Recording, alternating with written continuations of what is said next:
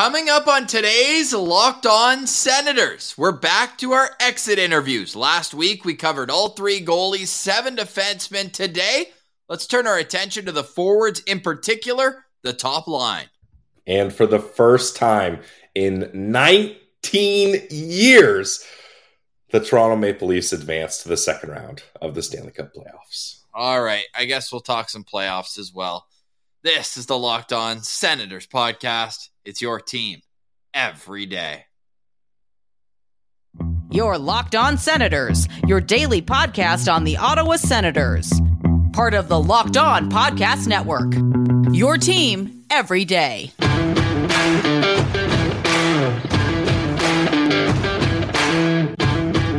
I'm Jake Sanderson, and you're listening to Locked On Senators podcast. I'm Tim Stützle, and you're listening to the Locked On Senators podcast.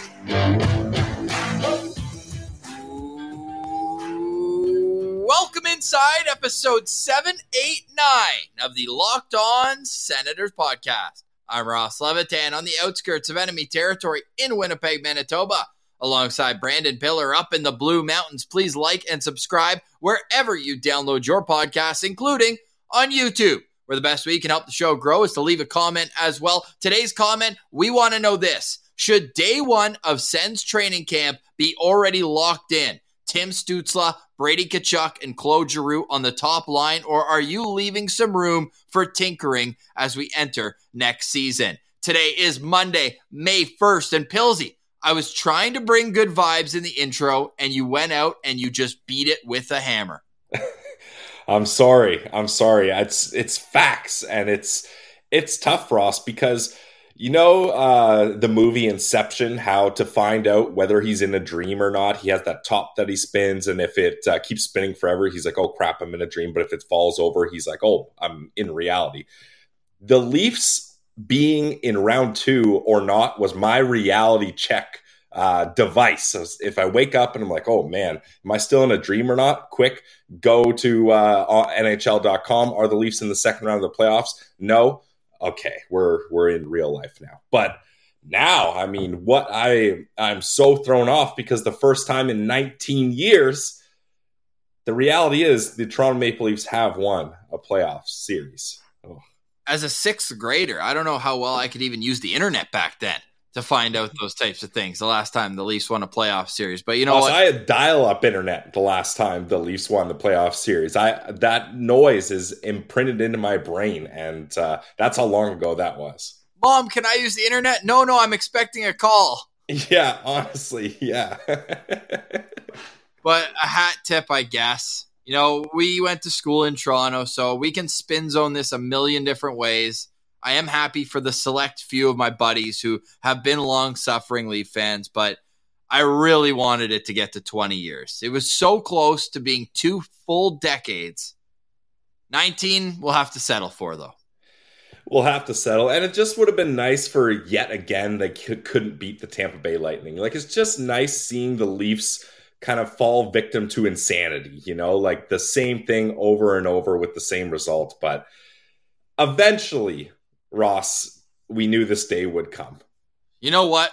Another spin zone. I'll let you kind of rack your brain as well if you have any to help out the good Sens fans out there who are really reeling today, because, you know, it was the easiest way to just put a zipper on a Leaf fan. So easy. It was so easy.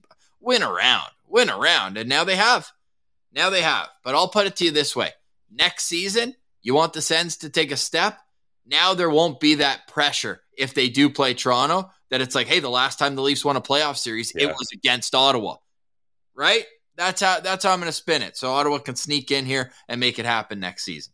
That's true. I like that spin zone. And it'll be very interesting to see what the Toronto Maple Leafs do in a second round, because we know how they've behaved in the first round before. So let's see what this group can do, if anything, moving past that. We will find out. By the time you're listening to this, you already know who the opponent is, but we're recording this a little bit later on Sunday, right before puck drop, actually, between Game 7, Florida and Boston.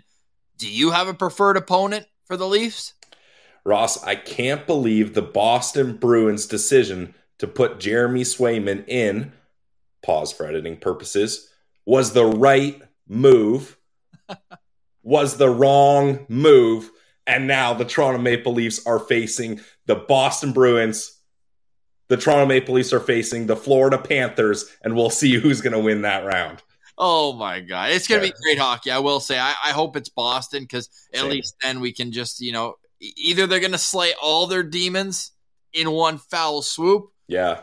Or the big bad Boston Bruins will have their way with the Leafs, preferably in Game 7, preferably in comeback fashion. Mm-hmm. But the playoffs are continuing. The Leafs have moved on. The Oilers have moved on. So a pair of Canadian teams remain in these Stanley Cup playoffs. The Rangers are still alive. Game 7, thank God, for my betting purposes. Forget editing, Pilsy. Need a few shekels in the account after being the under on 6.5 games for Leafs Lightning. I need whatever I can get right now, and that's the New York Rangers. So I'm hoping for them Monday night, but tonight, 2 Game 7, Seattle and Colorado, a series we haven't really paid too much attention to on this show, because for Sends Abroad purposes, there's not a whole lot between Seattle and Colorado. No disrespect to Joey Dax. I was going to say, doing his thing in the AHL right now out west. But the playoffs have been awesome. Like, you can't ask for more drama than that. 3 overtime wins for Toronto in that first round. So they had to earn it. They really did. Exactly. And you know what? Like, if anything, Ross, I'll try to put a spin zone on this. It's now the Toronto Maple Leafs will have boosted expectations for next season when they inevitably fail in this playoff round. And next season, they're going to think they have such a better chance. And then the failure will be all that much more crushing. So, that's let's go with that. It's a sad day. It's a sad day for Ottawa Senators fans. Really it's a sad day for hockey fans outside of the GTA, really. Honestly, like it was so nice for in today's world, Ross, there's not a lot of time where people can unify, but being able to unify against hating the Toronto Maple Leafs was a nice thing. You know, your friend that's a Habs fan, normally you're like, I don't even know what's going on in your mind. Like, how did you get to this point of cheering for the Montreal Canadiens? But then both of you are like, handshake, we hate the Leafs. And that was something nice you could celebrate. Yeah, and now we don't even have that. So we'll just be hate watching the rest of their playoff series, however long it goes. The only other spin zone, Pilsy, and then we'll finally move on, because you know what? Sens fans deserve a fun topic today. So you know what? Coming off of that, let's just go right into the top line guys, right? So we'll get into those season reviews. Last spin zone, at least it wasn't Matt Murray in goal for the series. Yes, yeah, I'm with you there, because that would have been another tough one to have to hear Leafs fans talk about for sure. Yeah, so Ilya Samsonov wins that game for the Leafs. There's no question. That save he made in overtime on the rush after Liljegren went like 35 feet over the net on a one-on-one rush. And then, you know what? Great save. Stick tap to Ilya Samsonov. He had a pretty solid series after game 1. And we will leave it at that and move on to the guys who dummied Ilya Samsonov in mid-January in Toronto. That was Claude Giroux. That was Brady Tkachuk and Tim Stützle. So their season reviews and what we can expect next from them is coming up. You're listening to Locked On Senators. Today's episode is brought to you by our friends over at Athletic Greens. And guys, if you listen to Friday's episode, and probably you can hear it still a little bit now, I'm dealing with a cold, a sore throat, but a way to get out of that and a way to try to get my health back is with Athletic Greens. And that's what I've been doing every morning to try to get back on the right side of it, because all you have to do is put one delicious scoop of AG1 into your glass of water each day, and you're going to get 75 high-quality vitamins, minerals, whole food source superfoods, probiotics, and more, so you can start the day off right. The special ingredient helps support your gut health, your nervous system, your immune system, your energy, recovery, focus, and aging, all of those things. And it's lifestyle friendly. So whether you're keto, paleo, vegan, dairy-free, or gluten-free, it's all good. It contains less than 1 gram of sugar, no nasty chemicals or artificial anything, and it still tastes great. Right now, it's time to reclaim your health with AG1. To make it easy, Athletic Greens is going to give you a free 1-year supply of immune-supporting vitamin D and 5 free travel packs with your first purchase. Again, guys, check it out at athleticgreens.com/NHL Network. It's time to take ownership over your health and pick up the ultimate daily nutritional insurance from Athletic Greens. Today's episode is also brought to you by Shawarma Palace. Yes, Shawarma Palace is synonymous with Ottawa. It's synonymous with amazing food. It's synonymous with unreal portions, and you can get these anywhere in Ottawa. There's 9 locations, from the St. Laurent Shopping Centre to Carleton University Food Court to Bank Street and Hunt Club to Orleans to my favorite spot, the flagship Shawarma Palace. Has to be the one on Rideau Street, right by Augusta near Chapel. This is where I go whenever a craving hits. My first stop when I go back to Ottawa. I love Shawarma Palace, and you should go check it out as well. More economical than going to a grocery store. There's no question about that. It's also a delicious way to fill up on fuel. Not bad food, good food. It's freshest ingredients. You can get the chicken, the beef, the falafel, baklava as a little dessert, little sweets for you. All great stuff at Shawarma Palace. So go visit them and support local. It's Ottawa's #1 location for shawarma since 1997. It's got the test of time on its side, but they're always cooking up new things at Shawarma Palace. So go check out your nearest spot right now and go see them on Uber Eats. You can order it exclusively from Uber Eats right to your door. Wow, too convenient. So eat like a royal today. Eat like a royal by eating at Shawarma Palace.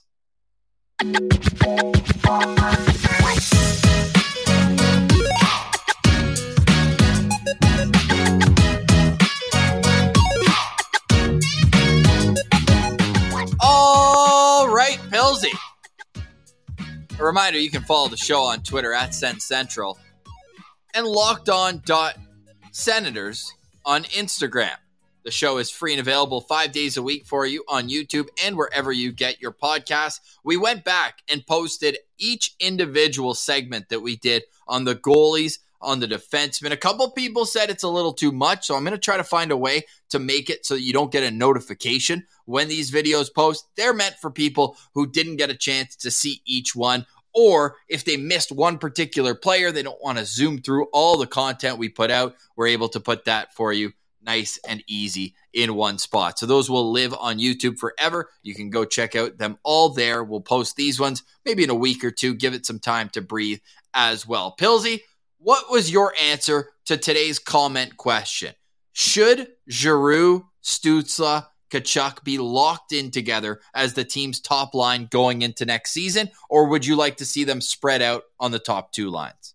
My answer was yes, lock it in. I mean, this line just had so much success, and we're going to get into it as we go over it, so I'm not going to use any of my stat nuggets too soon here. But yes, I do think that if it ain't broke, don't fix it. And now I know maybe people are saying, well, Pilsy, last summer you said the exact same thing about the top line of Josh Norris, Brady Tkachuk, and Drake Batherson staying together. And yes, I did say that, but there's been a material change, and now it seems like Claude Giroux, Brady Tkachuk, and Tim Stützle is the true top line for this team.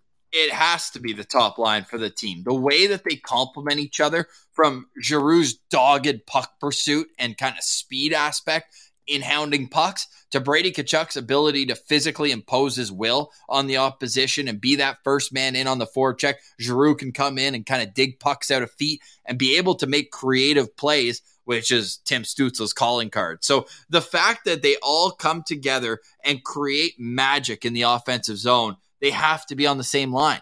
And we had a lot of people reply on Twitter at SenCentral and say, look, why don't you try to put back the kid line as they keep growing older? We'll see how long we can keep that up. But with Josh Norris at center, with Brady Tkachuk and Drake Batherson, and then the line we were all promised but never delivered on, Alex DeBrincat with Claude Giroux and Tim Stützle. Look, I wouldn't hate that, but you have found something special with Brady Tkachuk, Tim Stützle playing together. And it's something where it's a silver lining of a bad situation where Josh Norris goes down, because I don't know if you know this, but Josh Norris is Brady Tkachuk's best friend.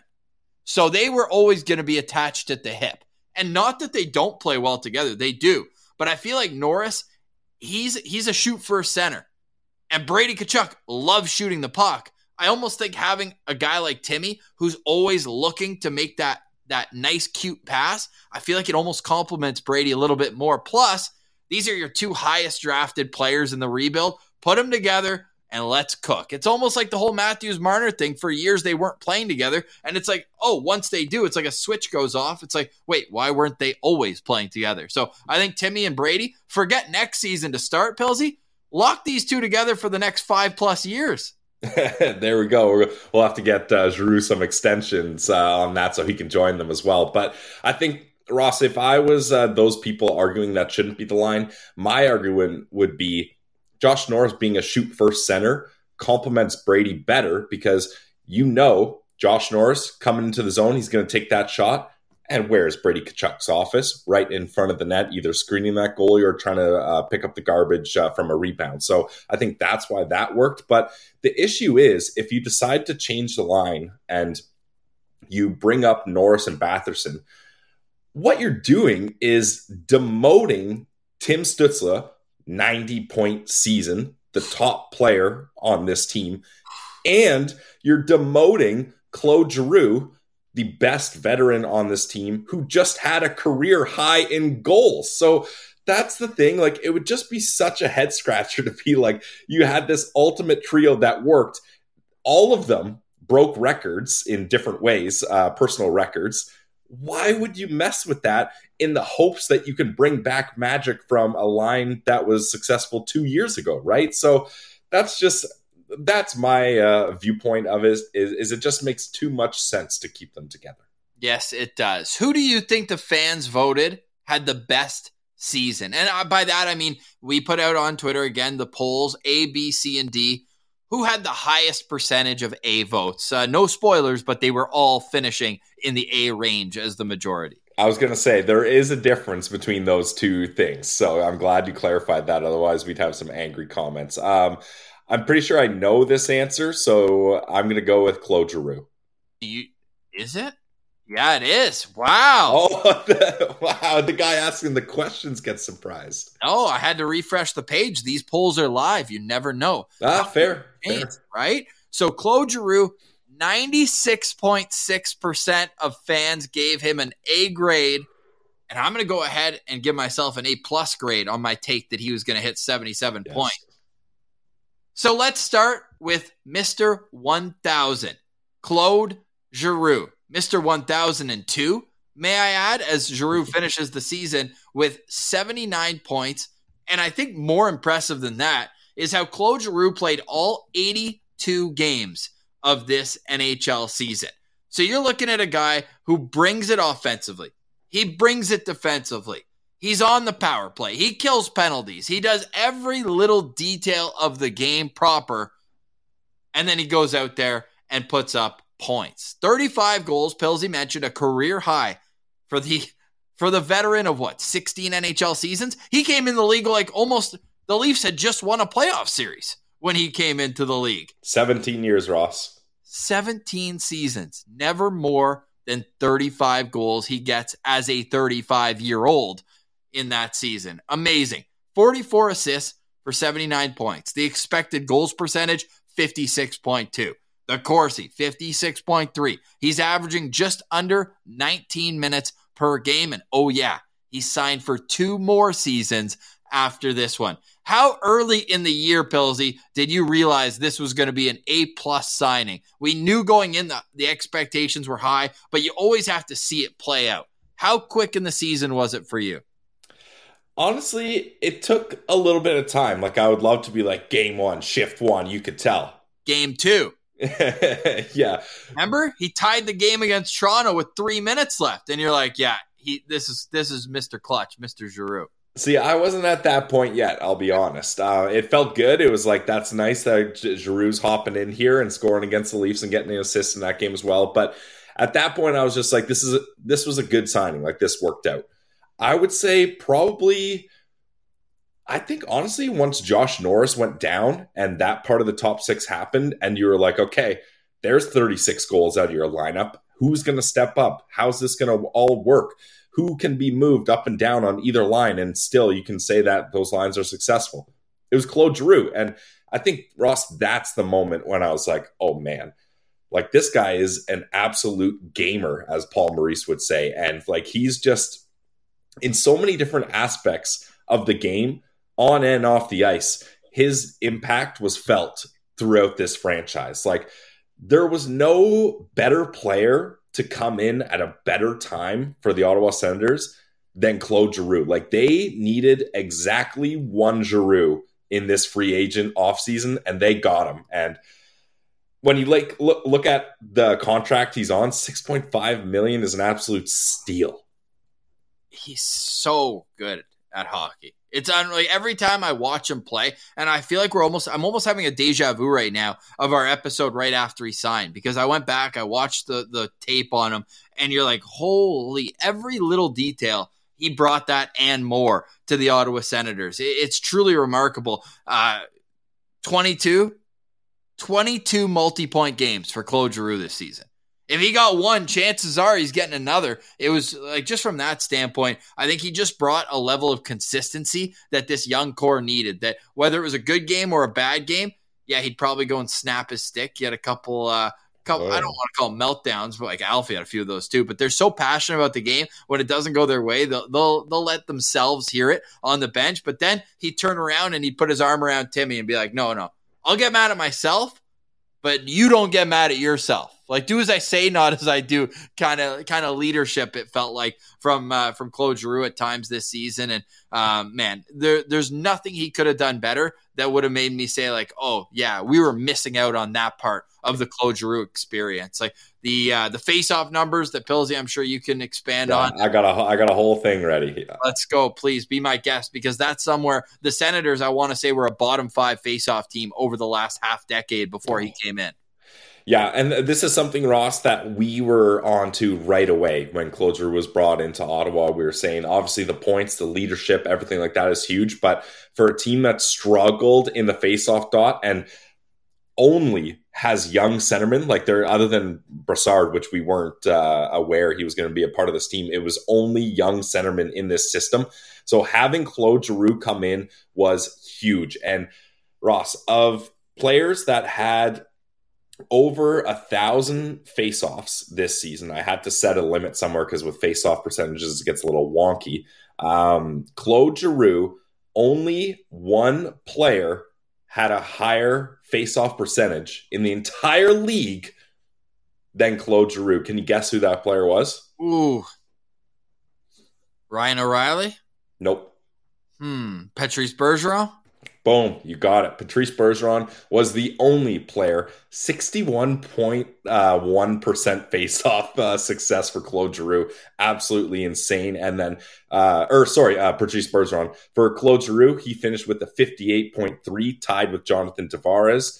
They both had really good face-off numbers. But what that was able to do, Ross, is, and we were kind of scratching our head throughout the season, being like, you have the best face-off guy arguably in the league, and you're putting him on the wing? What are we doing here? Especially when Josh Norris went down, it's like, who could be your second line center? Well, you got Claude Giroux right there. But the thing is, Ross, he was able to take those faceoffs as a winger because guys like Tim Stützle didn't always have the greatest success. And a young player, it takes time, right? So you're able to have Claude Giroux go in there. Shane Pinto, when he had to play second line center, Claude Giroux was often on that line with Alex DeBrincat and Shane Pinto. He's able to take those faceoffs. Ridley Gregg gets bumped up. Derek Brassard needs to play second line center. Claude Giroux was right there. Or if, let's say, you have like Tim Stützle takes the draw and he gets kicked out for whatever reason, you're not just putting a winger in there and taking a scheduled face-off loss. You've got a guy that can have success in the dot. So for Claude Giroux to come in here and completely change the outlook of how this team does in the face-offs, and not only that, Ross, not only his individual stats and what that does, remember, I forget, I guess I'm asking you to remember, who was it that right away after practices was spending like 45, I think it was Timmy, right after, or Norris? Probably both of them, to be honest. Yeah, right after practice, all they're doing is face-off time with Claude Giroux. Teach us the tricks you've learned over how many, I forget how many career face-offs he had. Is 50,000 an insane number? For some reason, that's what's hanging on in my head. 50,000? That's an insane number, man. Maybe 20,000 then? It's something insane. 50,000. Just picture how many faceoffs you'd have to take to get to 50 15,000. As I'm like trying to slowly say it so I can find out here. So let's ask you this. From 2003 till now, who has the most face-offs taken? So let's see how. Well, it's going to be Bergeron. I know, but I want to see how many it is. So the most face-offs is 19,668. Shouldn't have to scroll too much. Claude Giroux, so the number must have been 10 that we went over. He's taken 13,338. Okay, so 50,000 is insane. I'm glad I figured that out. But like these young players being like, you've taken over 10,000 faceoffs, and that's just in the NHL. Like, think about going back, think about playoffs, think about practicing. Like, it's insane the amount of experience. Like, you know that Malcolm Gladwell thing, 10,000 hours? Like, Claude Giroux probably has spent 10,000 hours focusing on face-offs when you look at doing video also. Like, it's just mind-boggling the wealth of experience this guy can bring to these young cornerstone centermen on this franchise. Well, when you look at it, there was only a matter of 16 games this year that he was under 50% in the face-off dot. Yeah. And in 5 of those 18 games, he had one more loss than win. Like, this guy, he only got insane. He only got really beat out of the dot one game all year where he went 4 for 15. That's the only one where he's below 25%. Not a math guy. That's actually 26%. But insane. Don't let facts get in the way of a good story. No, and just like a nice round number, okay? That's all we're looking for here. But let's finish up with closure. And by the way, you mentioned how his training hours over and over. We're going to have his trainer, Tony Greco, on the show in the next couple of weeks. So stay tuned for that. What's expectations for Claude Giroux? Would you like to make an asinine assumption for points so that you can be right in about 12 months? I would like to, but my hot takes and predictions are usually very cold and wrong. Ross, honestly, just try to bring it back. Like, let's replay it. Like, if he gets 70 points next season, like 30 goals, 40 assists, math guy, I'm happy with that. Like, and if he can, like, honestly, as long as he's passing the 60-point mark, boom, you're good. And like continues to have good face-off percentages. It's incredible what he's able to do with this team. All right, coming up next, we will get to the 2 highest drafted players during the rebuild. 3rd overall, Tim Stützle. 4th overall, Brady Tkachuk. That's next. You're listening to Locked On Senators.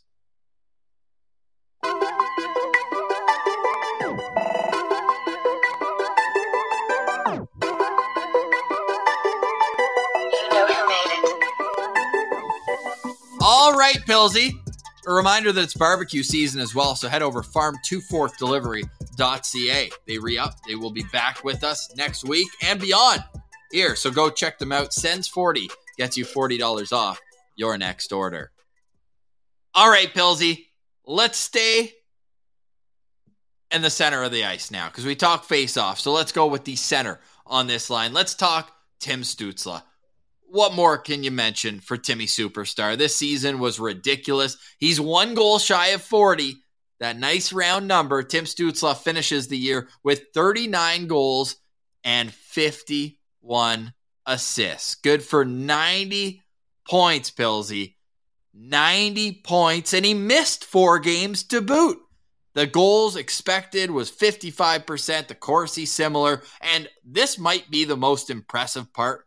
He's averaging 21 minutes and 16 seconds per game. The fans went 95.5%, an A grade. And honestly, you should have to have your vote public if you were going to give him anything but an A so that we could shame you on this show, because Tim Stützle brought it night in, night out, and he is only going to get better, which is a scary thought if you're an opponent of his in the future. And Ross, just hopping on the back of your last statement there, Pierre Dorion signing Tim Stützle to an 8-year extension before this season started may end up being one of the greatest moves in the Ottawa Senators franchise history. Now, like, that may, coming out of my mouth, may sound like an absolutely wild Sens fans hyperbolic statement, but think about it. If he looks for an 8-year deal coming off a 90-point season like he just did, I think him and his agent are laughing at an $8.35 million offer per year. Yeah, that should be a signing bonus per season. Like, it wouldn't be crazy for them to ask for just a straight up, nice, clean, easy 8x10, 8 years, $10 million. And if you would compare it to other contracts, it probably wouldn't be far off. And like, he's only in his early 20s. He's going to get better, probably, hopefully. So it's incredible that Dorion was able to do that. And we got 8 more years of Timmy Superstar.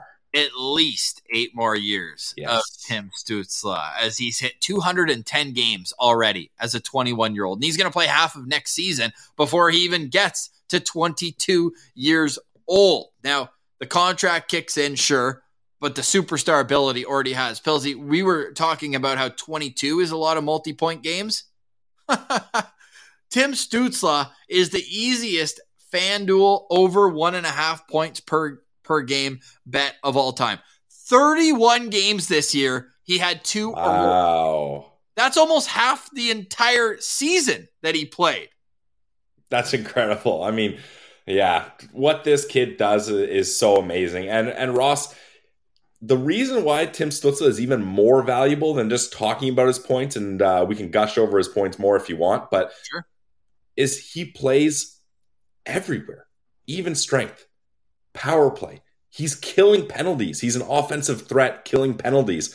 And he's good in all zones. Now, obviously, his offensive zone is his strength. Neutral zone is good. And then defensive zone, he's not one of the top players in the league, but he's drastically improved how good of a defensive player he is from this year compared to last. Like last year, Ross, we had to keep telling ourselves, take the good with the bad with Tim Stützle. You're going to get bad defensive plays, but you're going to get good offensive plays. Now it's like you're going to get incredible show-stopping offensive plays and decent defensive plays. So it's just amazing what he's been able to do. The step he's taken from last year to this year is a step that, I'll be honest, I didn't see him taking so soon. I thought maybe he'd be at this point next season. So he's already exceeded my expectations.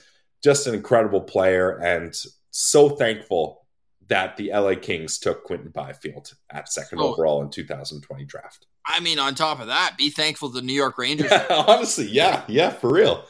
Yeah, he's almost doubled the next player in points from his draft class. So you can't even have that be the discussion. Now it seems like Sens fans, and this is, again, a high bar, people are like, oh, if you look at compared in their first 3 years, he's ahead of where Jack Hughes was, who exploded this year for 99 points, and he was the first overall pick a year before him. So that's where the comparisons are going for Tim Stützle, who is really just ridiculous skill. Like, you look at what he's done, and I think the most impressive part is between his ears. This guy doesn't care about the points at all. They are a sum of all the team activity that he wants. Like, this guy, we've joked about it on the show before. This guy could have 4 points like he did against Seattle, a hat trick and 4 points, and be like, yeah, I played awful tonight. Like, what do you mean, Tim? Not good enough.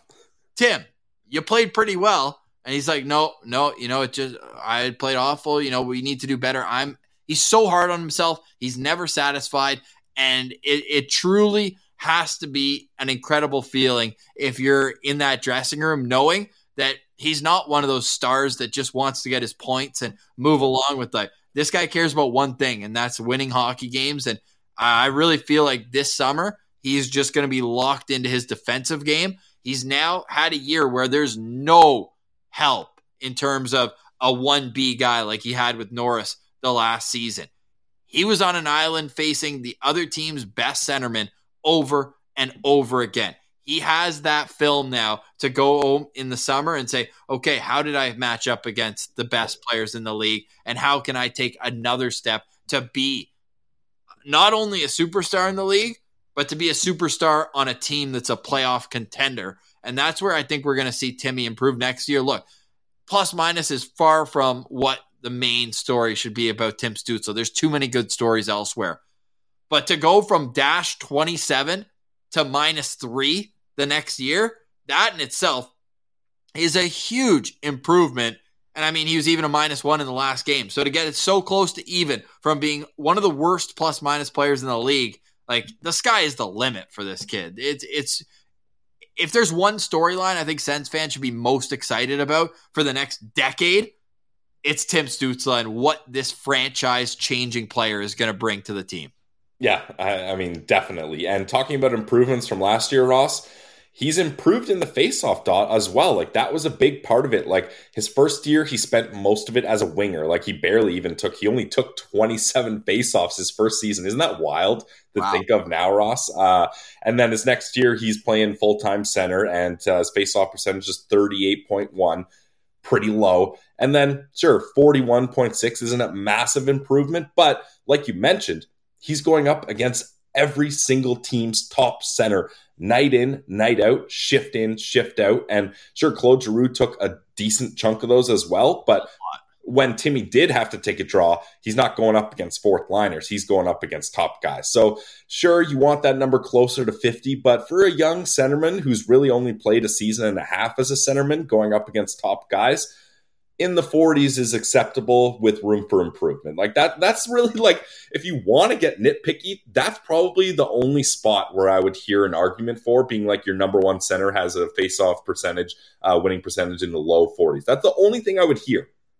And not a whole lot of face-off attempts in these games, but he also had 9 games last year where he did not win a face-off, and he took face-offs in all those games. Damn. Not a single win. That's why Claude Giroux is there. Yeah, absolutely. Was it the final game of the season? No, it was the one at Carolina, the overtime loss where Marilainen played great. He went 0-7 that game. Oops. Yeah, oops. 0-6 against Montreal. But then, see, this is the Tim Stützle stat line if I've ever seen one. January 31st against Montreal, goes 0-6 in the faceoff circle, 2 goals, 2 assists, 4 points. Yeah, that's dead on Timmy right there. And the thing too, Ross, is Timmy really started to do a better... What? I was just going to say another one of his 4-point games this year against Calgary. He went 2 for 12 in the dot. Ooh, yeah. So the thing with Timmy that I really liked is throughout the year, he started to get more confident using his shot. I feel like before he was really focused on being a playmaker, which is great. He's a great playmaker and he needs to facilitate the puck if this team's going to have success. But at the same time, like, Timmy realized too, you got a hell of a shot. And I think once he started realizing that, this team had a lot more success because when Timmy's a dual threat option, it opens up so much more space for everyone else on the ice. And he's so shifty and unpredictable that if you don't know whether he's going to pass or shoot at any moment, it makes him a lethal player. So this kid is, like, we can't even say enough about him. I'm just so happy that he is an Ottawa Senator. Over under 100 points next season. Whew, yeah, I think you put it at 99.5, and it's not that crazy. I got crazy. I said 115 on Twitter, but... Oh, shit. I'm not meeting you there. It was a bit of a heat check after the Giroux talk this year. I mean, yeah, I'm not bashing you. I'm just saying I'm not co-signing that one. You know what? I think he's going to finish with 97 points. Okay. You would take the under. Yeah. What little faith I have in Tim Stützle. Only 97 points in an 82-game season. Oh, my God. It's going to be incredible to watch this kid develop. Tim Stützle, Sens fans, enjoy him. He's yours for at least the next 8 seasons. All right, wrapping up the top line with the captain. Woo. So not needing to say, but we will anyways. This is last but certainly not least on today's countdown. Brady Tkachuk exploding offensively, over a point per game for the first time in his National Hockey League career. 82 games, another member of the 100% games played, the best ability is availability club. 35 goals, a career high after hitting 30 for the first time in Game 82 last season. 48 assists, good for 83 points. Played 18 minutes and 38 seconds per game. A 56% Corsi, 56.6% expected goal rate, and the fans are appreciative of the captain's efforts. 89.5% gave him an A grade on the season. He's still signed for 5 more years at $8.2 million. Pilsy, where did you see Brady Tkachuk take the biggest stride in his overall game this year? It's tough to say because Brady is just such a consistent player that there's not one thing that I would say, like Tim Stützle, we had many things where we're like, this year he improved on this, this, and this. With Brady Tkachuk, honestly, it's just the fact that he didn't lose a step. Like, I honestly thought he might lose a step as the grind of the season goes on, as, he's expected to do so much. He's played 82 games this year, like you mentioned. Like, he just kept staying consistent. And I guess, Ross, where I'll say the biggest thing that's really helped him this season was his ability to show what kind of a leader he is. Now, I know there's no way to kind of quantify that or what stats you can use, but we talked about bringing Claude Giroux in as a veteran, and a little part of me worried about that being like, ooh, Giroux was a captain in Philly for a long time. He's coming to a new Ottawa Senators team. Is he going to try to really put his stamp on this team, and how's Brady going to react to that? That didn't happen at all. We saw Claude Giroux say in media scrums that, hey, this kid gets it. Like, this kid knows how to run a locker room at a young age, and like, I'll fall in line with Brady if need be. Sure, I have more experience, but I respect what he does, and I respect the culture he's built here. And there's no better way. I said there's no quantitative way to kind of show that. Screw numbers. If anything shows you're a leader, how about going up to the division rivals bench in 2 games where you're fighting for the playoff spot before the trade deadline and challenging not one superstar guy, not the toughest guy on the team, not a guy that you have a beef with, but challenging the entire bench. Who wants it? Who effing wants it? Like, this guy just showed at any given moment, he's willing to back up what he brings on the ice, and he's willing to accept any challenge that's put his way. So from that point, Ross, my answer is where Brady showed the biggest improvement is his ability to lead this team. And then the next night, he scores in front of the net, flexes on Jake Wallman as well. Yeah, there's a ton of leadership aspects with Brady Tkachuk. We know that. Off the ice, like what this guy does behind the scenes with the Boys and Girls Club, but also like Matty Gosens, our guy, what he did for his daughter who wrote a handwritten message for him. We had Matty on to discuss, like, Brady went out of his way, brought her down, gave the jersey, gave the stick, had a conversation.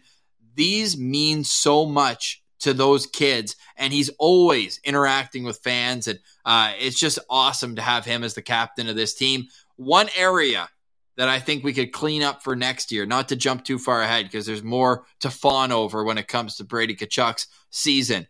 You mentioned it.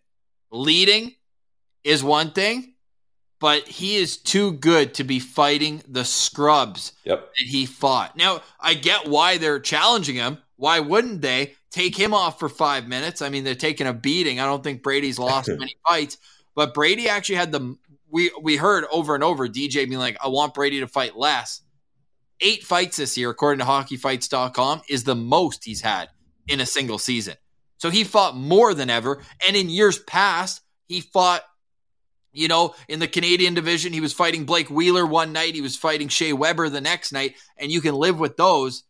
He doesn't need to be fighting Jared Tenorti or Mark Stahl or Ryan Strome. I don't know how that one even happened. But he doesn't need to be giving these people Mark Friedman, who's up and down on waivers. Like, you don't need to be giving these guys the time of day. So I think he next season should just, I don't know if it's a better job or just try to avoid letting himself get where it's like, okay, this guy's bothering me, I'll just beat him up. Yeah, it's great, but buddy, we need you on the ice. Like, we need you on the ice now. So hopefully that can come around. Like, I don't mind. There were a few spirited fights, and this show, we love a good hockey fight. I'm not yelling that he's getting in fights. It's just, if you're gonna do it, do more like you did taking Evander Kane off as the other guy, as they had that. Or Jacob Trouba center ice. Oof. Matt Dumba, he fought it early on in the season. Like, those ones I'm all good with. And the odd one otherwise is all good. But half of your fight shouldn't be against scrubs who are blessed to take you off the ice with them. Yeah, and Ross, not only the time you're off the ice, but also injury concerns. Like, we saw Brady, his hand was not 100%, and there was even times where, or am I getting my seasons mixed up? That was the last season. But still, my point stands. Like, there's times where he had to fight with one hand because he's like, my other hand's busted up from I remember that. From caving in other guys' faces here. Like, what do you want me to do? So the thing is, yeah, you don't want him off the ice. He's one of your best players, and especially when you're taking a scrub off 5 minutes with you. And you got, like, he's not a third-line 40-point guy like people thought he was going to be when he was drafted. This guy puts up a point-per-game pace. He's got important hands on this team, so you can't have them constantly being at risk. And Ross, one thing that those hands do very well is get shots on net. Oh, yeah.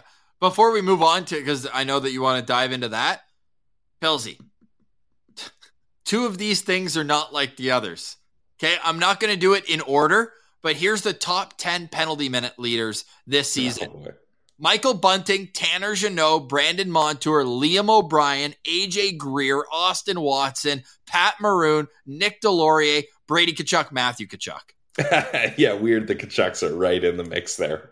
Outside of, Brandon Montour is a defenseman, 73 points. We'll give him some flowers there. Outside of him, none of the top 10 outside of the Tkachuks had more than 49 points this year. Brady had 83 and Matthew had 109. Like, the Tkachuks are just built different. So when I say, look, I'm nitpicking, but it's like, hey, if you're going to take someone off in a fight, try not to do it against these scrubs all the time. If this is just how the Tkachuks play hockey, let's just enjoy it for what it is, because they're friggin' entertaining, man, night in and night out. Exactly. And I think, Ross, that will change as this team is playing in more meaningful games. You know what I'm saying? Like, because sure, these were meaningful games, but when they're actually in the thick of it, and it's like, we are so much above this right now, I think he's going to get into those less. And to get back onto the shots on goal and to tie in the Tkachuk thing, Brady Tkachuk finished with 347 shots on goal this season. Only 3 players had more. Ross, can you name them? Matthew Tkachuk. Wrong. Ooh, because you mentioned the Tkachuks. Yeah, he's very close. He's in the top 10. He had 322 shots, so only 25 shots less than Brady. Ovechkin?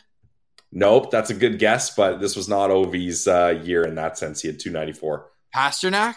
Yep, he's top in the league, 407. Okay. Oh, now the pressure's on. I'll give you a hint. He scored. Just say East or West. Both are West. Both are West. Draisaitl? Nope. No, he's a disher. Scored the most goals in the league. Oh, Connor McDavid.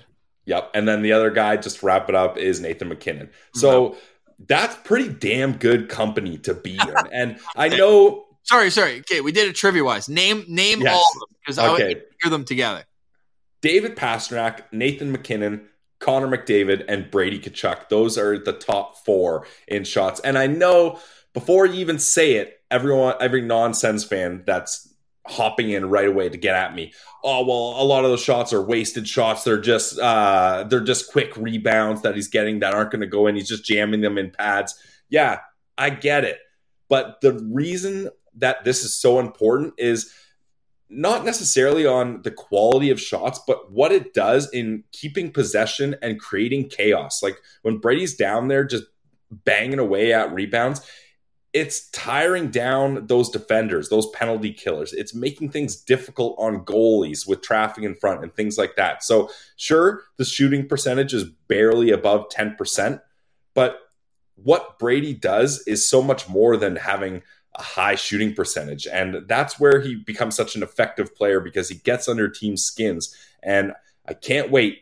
We get to see Matthew Tkachuk in the playoffs. I can't wait to see how Brady Tkachuk performs in the playoffs. No surprise, Brady Tkachuk led all Ottawa Senators with 6 game-winning goals this season, tied for 22nd in the National Hockey League in that standpoint. And he was actually tied atop his team as well with a couple of guys you might have heard of, Claude Giroux and Alex DeBrincat, all with 6 game-winning goals this season.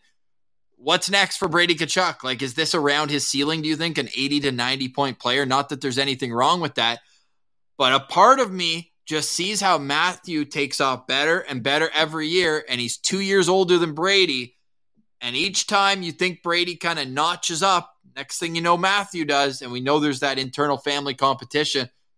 I don't think he hits 100 next year like I do with Timmy, but I think in 2-3 years we could be looking at a 100-point player.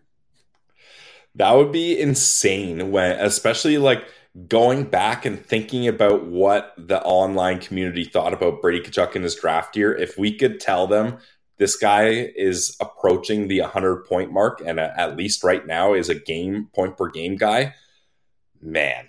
I don't know about 100, Ross, but I think Brady Tkachuk is going to be consistently between 75 and 90 points.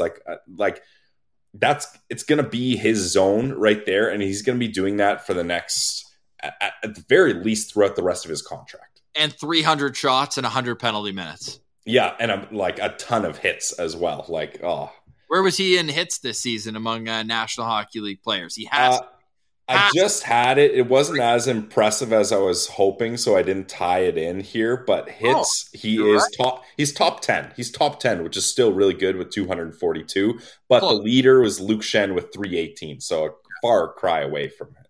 But if we spin zone this a little bit just to make him look better, among forwards, he is 8th. I guess a lot of them are. Good try.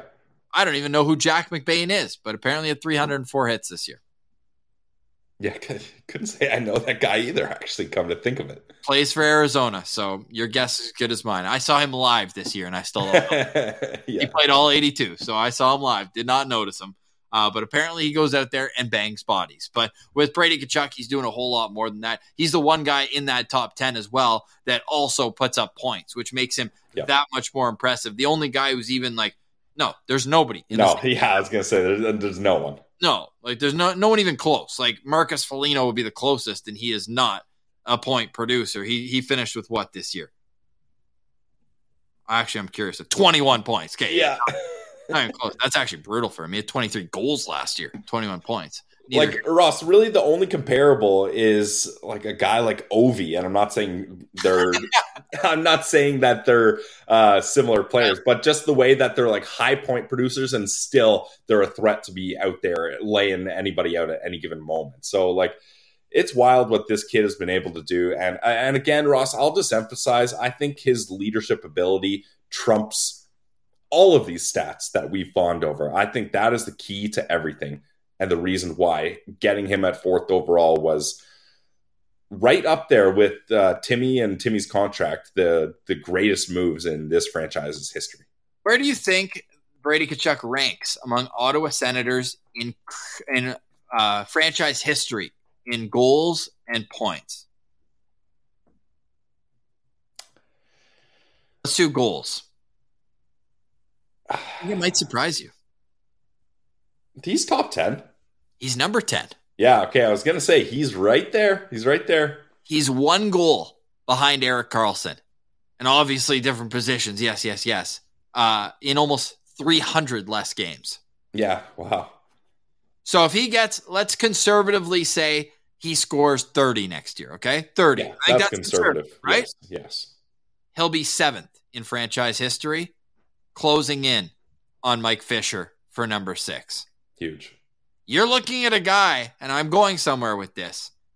He's 10th in goals and 13th in points in franchise history. He's already that high. He's got 1 more point than Kyle Turris in 68 less games. And let's remember, he started out a week after his 19th birthday in the NHL. But where I'm going with this isn't as fun. This is going into his 6th NHL season. You heard how Keith Tkachuk spoke about the Florida Panthers being soft. The clock starts ticking on Brady Tkachuk's contentment if Ottawa fails to meet expectations next year. No? I mean, it has to at some point. The only reason I would say no, Ross, is because now they're at a point where the pieces are in place. Like if they were still, none of these guys are locked up, the roster's changing all over the place, the draft capital that you spent so much time building up wasn't panning out, then maybe. And because I think Brady, he has guys working in spots everywhere. Like I just feel like he's got his guys lined up, and I really think he believes that this team can do it. And even if they don't have success, which I think they will have success, but even if it takes a little longer, I still think he's going to believe in what's going on here, because he's the conductor of this train. Like he is leading everyone here. So I think what you're saying has some truth, but since the Ottawa Senators have put themselves in a position where the key guys are all locked up, I think he's going to have a lot more patience. Congratulations are in order for Brady Tkachuk as well, getting married this summer, and starting next season, he's going to be a very rich man. Okay, his cap hit is 0.2. It has been, but the first year he made $4 million. This past year he made 6.5. For the next 3 straight, he is deservedly making 10.5 million per season. So now the Kachuk train is rolling on here. Yeah, those paychecks are going to look nice. Like going from 6.5 to 10.5. Sheesh. Well, that's pretty much. Thomas Chabot made 4 with like lockout protection this past year. Now he's jumping up to 10 as well. It's going to be the 10 milli crew soon on the plane in that A table. That card game, the stakes just got boosted. The minimum buy-in, oh boy. No doubt. So Brady Tkachuk, the captain, the leader of this team, and wraps up the top line recap season in review. All right, so great stuff today. Pilsy, I think we can, spoiler alert, they're not all going to be this positive, but these 3 players in particular, there's not a whole lot to nitpick from their games.